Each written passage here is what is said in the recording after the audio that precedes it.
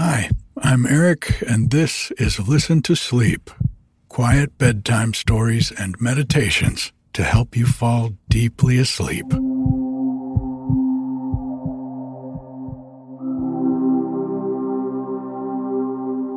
A whole bunch of new wildflowers have started blooming up here on the mountain.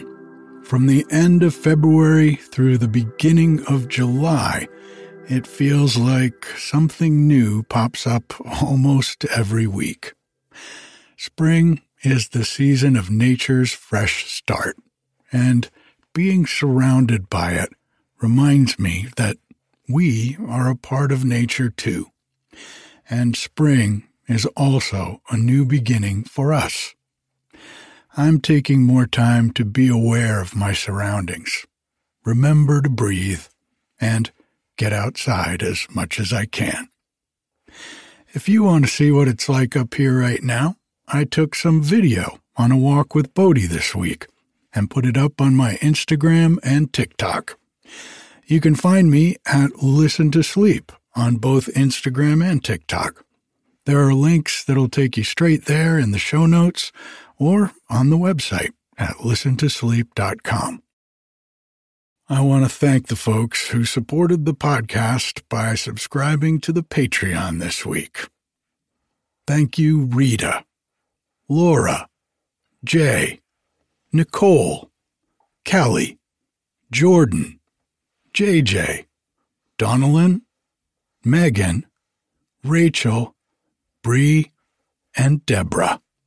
This week we passed the halfway mark to my goal of 1,000 patrons so that I can make Listen to Sleep my full-time endeavor.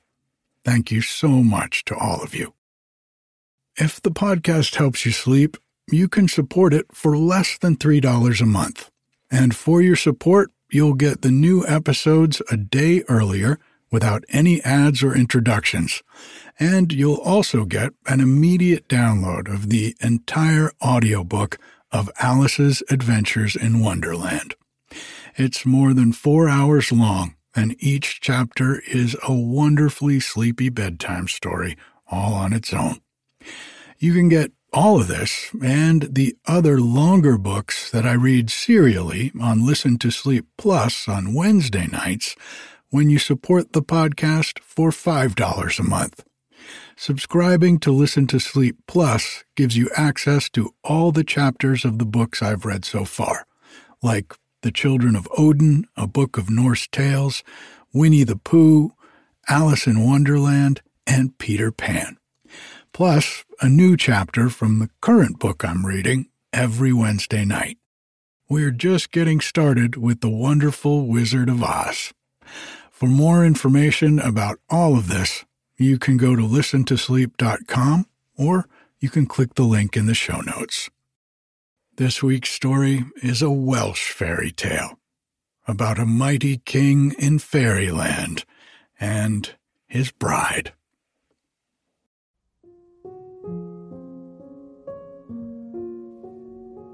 Let's take a deep breath in and out.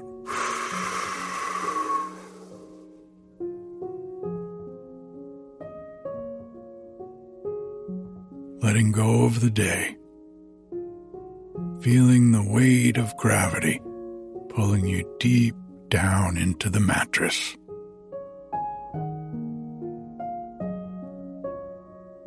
Another deep breath in and out.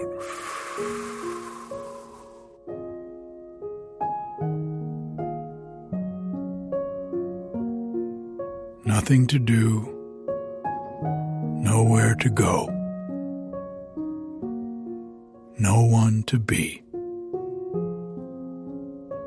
This is your time, quiet time.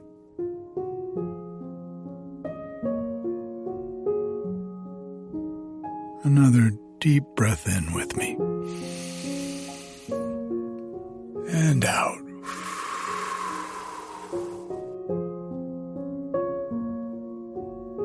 If you get tired while I'm reading to you, that's okay. Just let yourself drift off.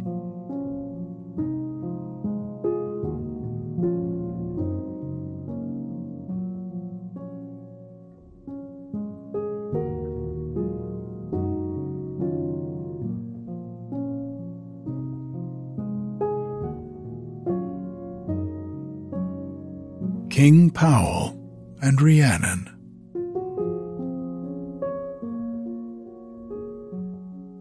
One of the oldest of the Welsh fairy tales tells us about Powell, King of Fairyland, and father of the numerous clan of the Powells. He was a mighty hunter. He could ride a horse, draw a bow, and speak the truth. He was always honored by men, and he kept his faith and his promises to women. The children loved him, for he loved them. In the castle hall, he could tell the best stories. No man, bard or warrior, footholder or commoner, could excel him in gaining and keeping the attention of his hearers, even when they were sleepy and wanted to go to bed. One day, when out hunting in the woods, he noticed a pack of hounds running down a stag. He saw at once that they were not his own, for they were snow white in color and had red ears.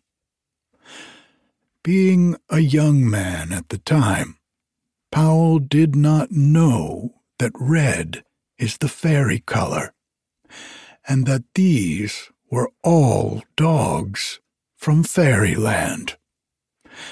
So he drove off the red-eared hounds, and was about to let loose his own pack on the stag when a horseman appeared on the scene. The stranger at once began to upbraid Powell for being impolite. He asked why his hounds should not be allowed to hunt the deer. Powell spoke pleasantly in reply, making his proper excuses to the horseman. The two came to like each other, and soon got acquainted and mutually enjoyed being companions. It turned out that the stranger was Arawn, a king in Fairyland. He had a rival named Hargan, who was beating him and his army in war. So Arawn asked Powell to help him against his enemy. He even made request that 1 year from that time, Powell should meet Hargan in battle. He told him that one stroke of his sword would finish the enemy. He must then sheathe his weapon, and not, on any account, strike a second time. To make victory sure, the Fairy King would exchange shapes with the mortal ruler, and each take not only the place, but the shape and form of the other. Powell must go into Fairyland and govern the kingdom there, while Arawn should take charge of affairs at Dyfed. But Powell was warned again to smite down his enemy with a single stroke of his sword. If, in the heat of conflict and the joy of victory, Powell should forget and give a second blow to Hargan, he would immediately come to life and be as strong as ever. Powell heeded well these words. Then, putting on the shape of Arawn, he went into Fairyland. And no one noticed, or thought anything different from the days and years gone by. But now, at night, a new and unexpected difficulty arose. Aran's beautiful wife was evidently not in on the secret, for she greeted Powell as her own husband. After dinner, when telling of stories in the banqueting hall was over, the time had come for them to retire. But the new bedfellow did not even kiss her or say good night, but turned his back to her and his face to the wall, and never moved until daylight. Then the new king in Fairyland rose up, ate his breakfast, and went out to hunt. Every day he ruled the castle and kingdom as if he had always been the monarch. To everybody he seemed as if he had been long used to public business, and no questions were asked, nor was there any talk made on the subject. Everyone took things as a matter of course. Yet, however polite or gracious he might be to the Queen during the day, in the evening he spoke not a word, and passed every night as the first. The 12 months soon sped along, and now the time for the battle in single combat between Powell and Hargan had fully come. The two warriors met in the middle of a river ford, and backed their horses for a charge. Then they rushed furiously at the other. Powell's spear struck Hargan so hard that he was knocked out of the saddle and hurled the length of a lance over and beyond the crupper, or tail strap, of his horse. He fell, mortally wounded, upon the ground. Now came the moment of danger and temptation to Powell, for Hargan cried out, "For the love of heaven, finish your work on me. Slay me with your sword." But Powell was wise, and his head was cool. He kept in mind the warning to strike only one blow. He called out loudly, so that all could hear him, "I will not repeat that. Slay thee who may, I shall not." So Hargan, knowing his end had come, bade his nobles bear him away from the river shore. Then Powell, with his armies, overran the two kingdoms of Fairyland, and made himself master of all. He took oath of all the princes and nobles, who swore to be loyal to their new master. This done, Powell rode away to the trysting place in a glen, and there he met Aran, as had been appointed. They changed shapes, and each became himself, as he had been before. Aran thanked Powell heartily, and bade him see what he had done for him. Then each one rode back in his former likeness to his kingdom.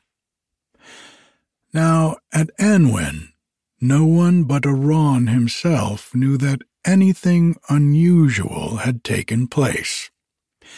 After dinner and the evening storytelling were over, and it was time to go to bed, Aran's wife was surprised in double measure. Two things puzzled her. Her husband was now very tender to her, and also very talkative, whereas for a whole year, every night, he had been as silent and immovable as a log.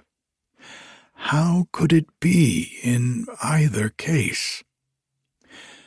But this time, the wife was silent as a statue, even though Arawn spoke to her 3 times. He received no reply. Then he asked directly of her, why was she so silent? She made an answer that, for a whole year, no word had been spoken in their bedroom. "What?" said he. "Did we not talk together as always before?" "No," said she. "Not for a year has there been talk or caress between us." At this answer, Arawn was overcome with surprise, and as struck with admiration at having so good a friend. He burst out in praise of Powell, and then told his wife all that had happened during the past 12 months.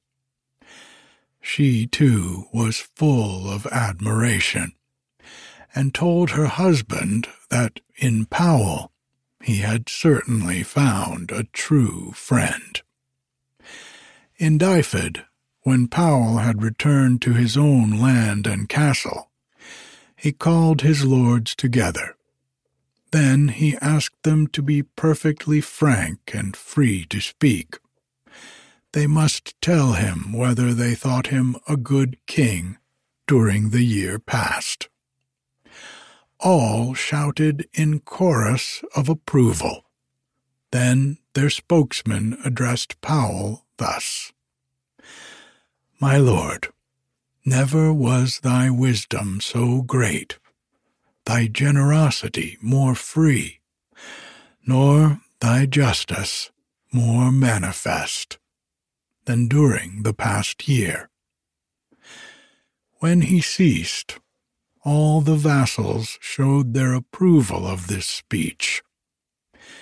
Then Powell, smiling, told the story of his adventures in exchanging his form and tasks, at the end of which the spokesman, taking his cue from the happy faces of all his fellow vassals, made reply: "Of a truth, Lord, we pray thee, do thou give thanks to heaven that thou hast formed such a fellowship. Please continue to us the form of the kingdom and rule that we have enjoyed for a year past." Thereupon King Powell took oath, kissing the hilt of his sword, and called on heaven to witness his promise that he would do as they had desired. So the 2 kings confirmed the friendship they had made. Each sent the other rich gifts of jewels, horses, and hounds. In memory of so wonderful and happy union, of a mortal and a fairy, Powell was thereafter, in addition to all his titles, saluted as Lord of Anwin, which is only another name for the land of the fairies. Not far from the castle where King Powell had his court, there was a hillock called the Mount of Macbeth. It was the common belief that some strange adventure would befall anyone who should sit upon that mound. He would receive blows or wounds, or else he would see something wonderful. Thus it came to pass that none but peaceful bards had ever sat upon the mound. Never a warrior or a common man had risked sitting there. The general fear felt and the awe inspired by the place was too great. But after his adventure of being king of Fairyland for a whole year, everything else to Powell seemed dull and commonplace. So, to test his own courage and worthiness of kingship, Powell assembled all his lords at Narberth. After the night's feasting, revelry, and storytelling, Powell declared that next day he would sit upon the enchanted mound.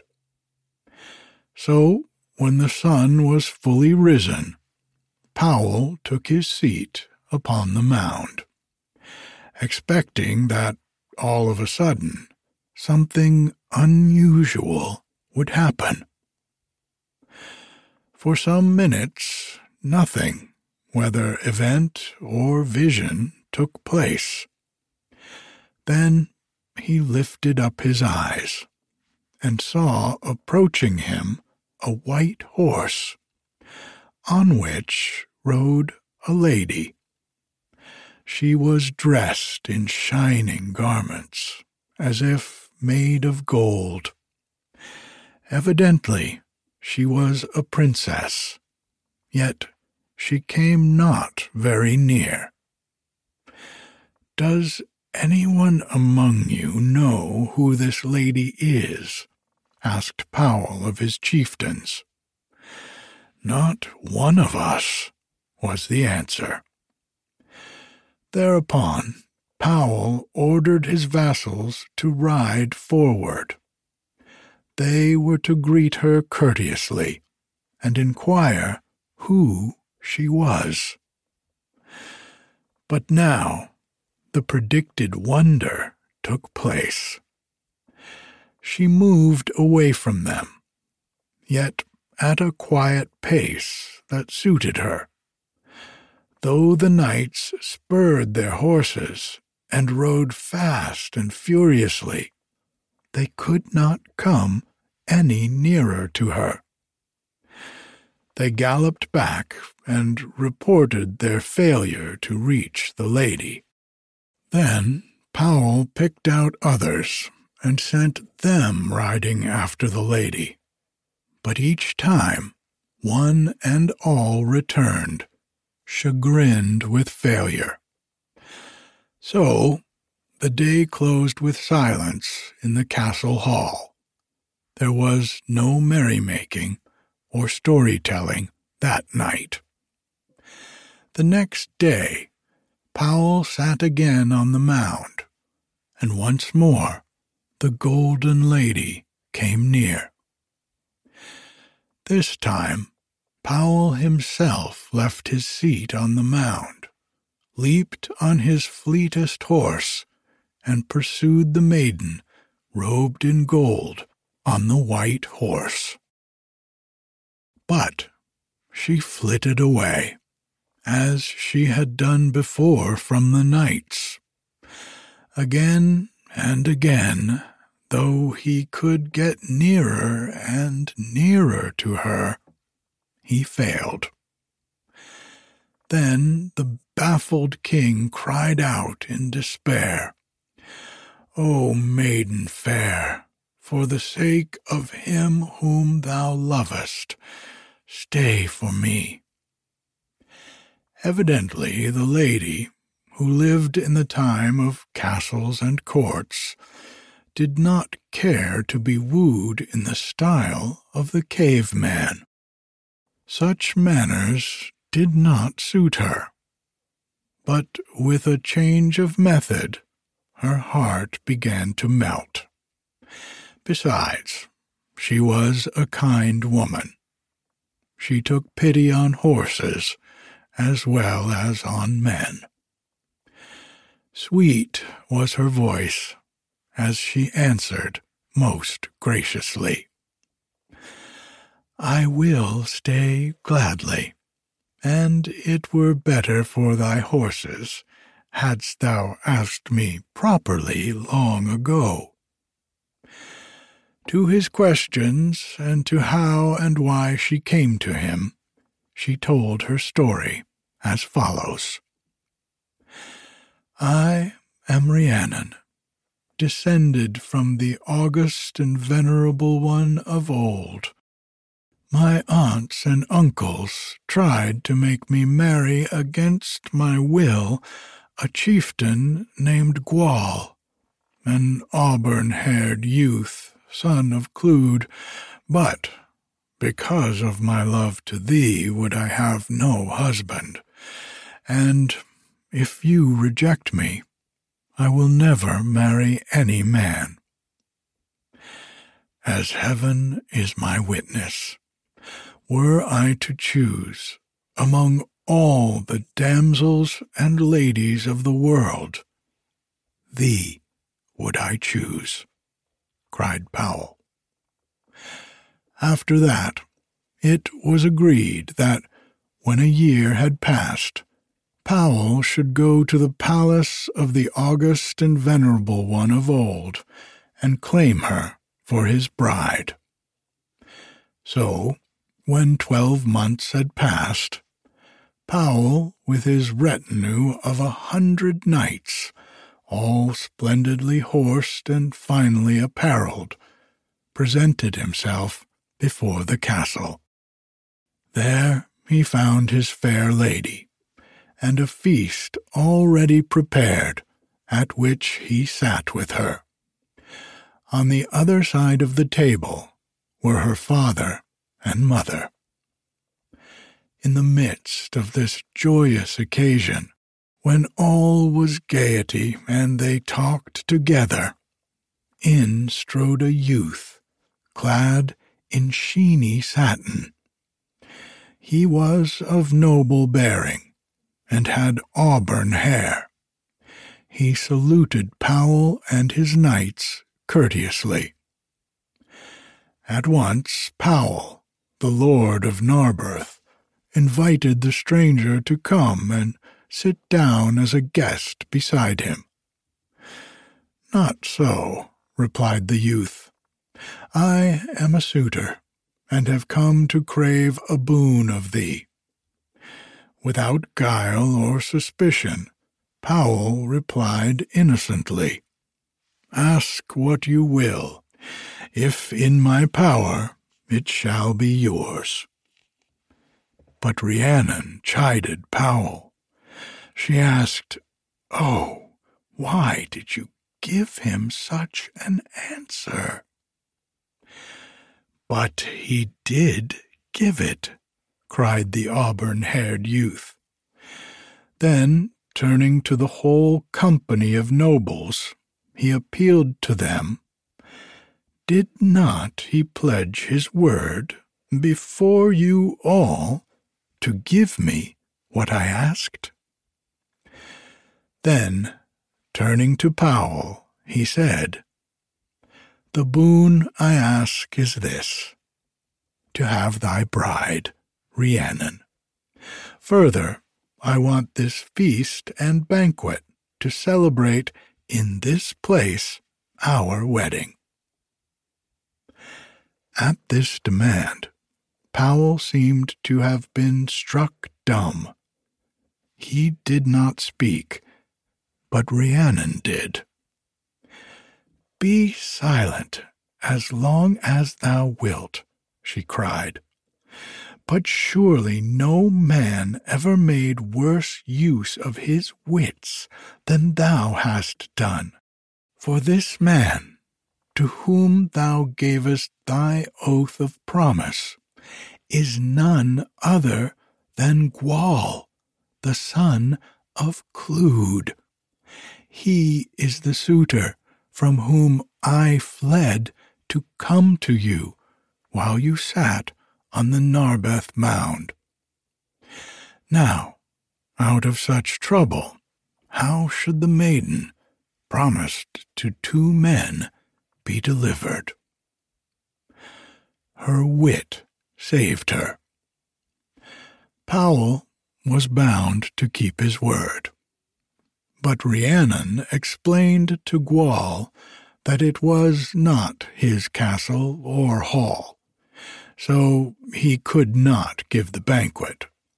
But in a year from that date, if Gwawl would come for her, she would be his bride. Then a new bridal feast would be set for the wedding. In the meantime, Rhiannon planned with Powell to get out of the trouble. For this purpose, she gave him a magical bag, which he was to use when the right time should come. Quickly the 12 months passed, and Gwawl appeared again to claim his bride, and a great feast was spread in his honor. All were having a good time, when in the midst of their merriment a beggar appeared in the hall. He was in rags, and carried the usual beggar's wallet for food or alms. He asked only that, out of the abundance on the table, his bag might be filled. Gwawl agreed, and ordered his servants to attend to the matter. But the bag never got full. What they put into it, or how much, made no difference. Dish after dish was emptied. By degrees, most of the food on the table was in the beggar's bag. "My soul alive, will that bag never get full?" asked Gwawl. "No, by heaven, not unless some rich man shall get into it, stamp it down with his feet, and call out, 'Enough!'" Then Rhiannon, who sat beside Gwawl, urged him to attempt the task, by putting his 2 feet in the bag to stamp it down. No sooner had Gwawl done this than the supposed beggar pushed him down inside the bag. Then, drawing the mouth shut, he tied it tight over Gwawl's head. Then the beggar's rags dropped, and there stood forth the handsome leader, Powell. He blew his horn, and in rushed his knights, who overcame and bound the followers of Gwawl.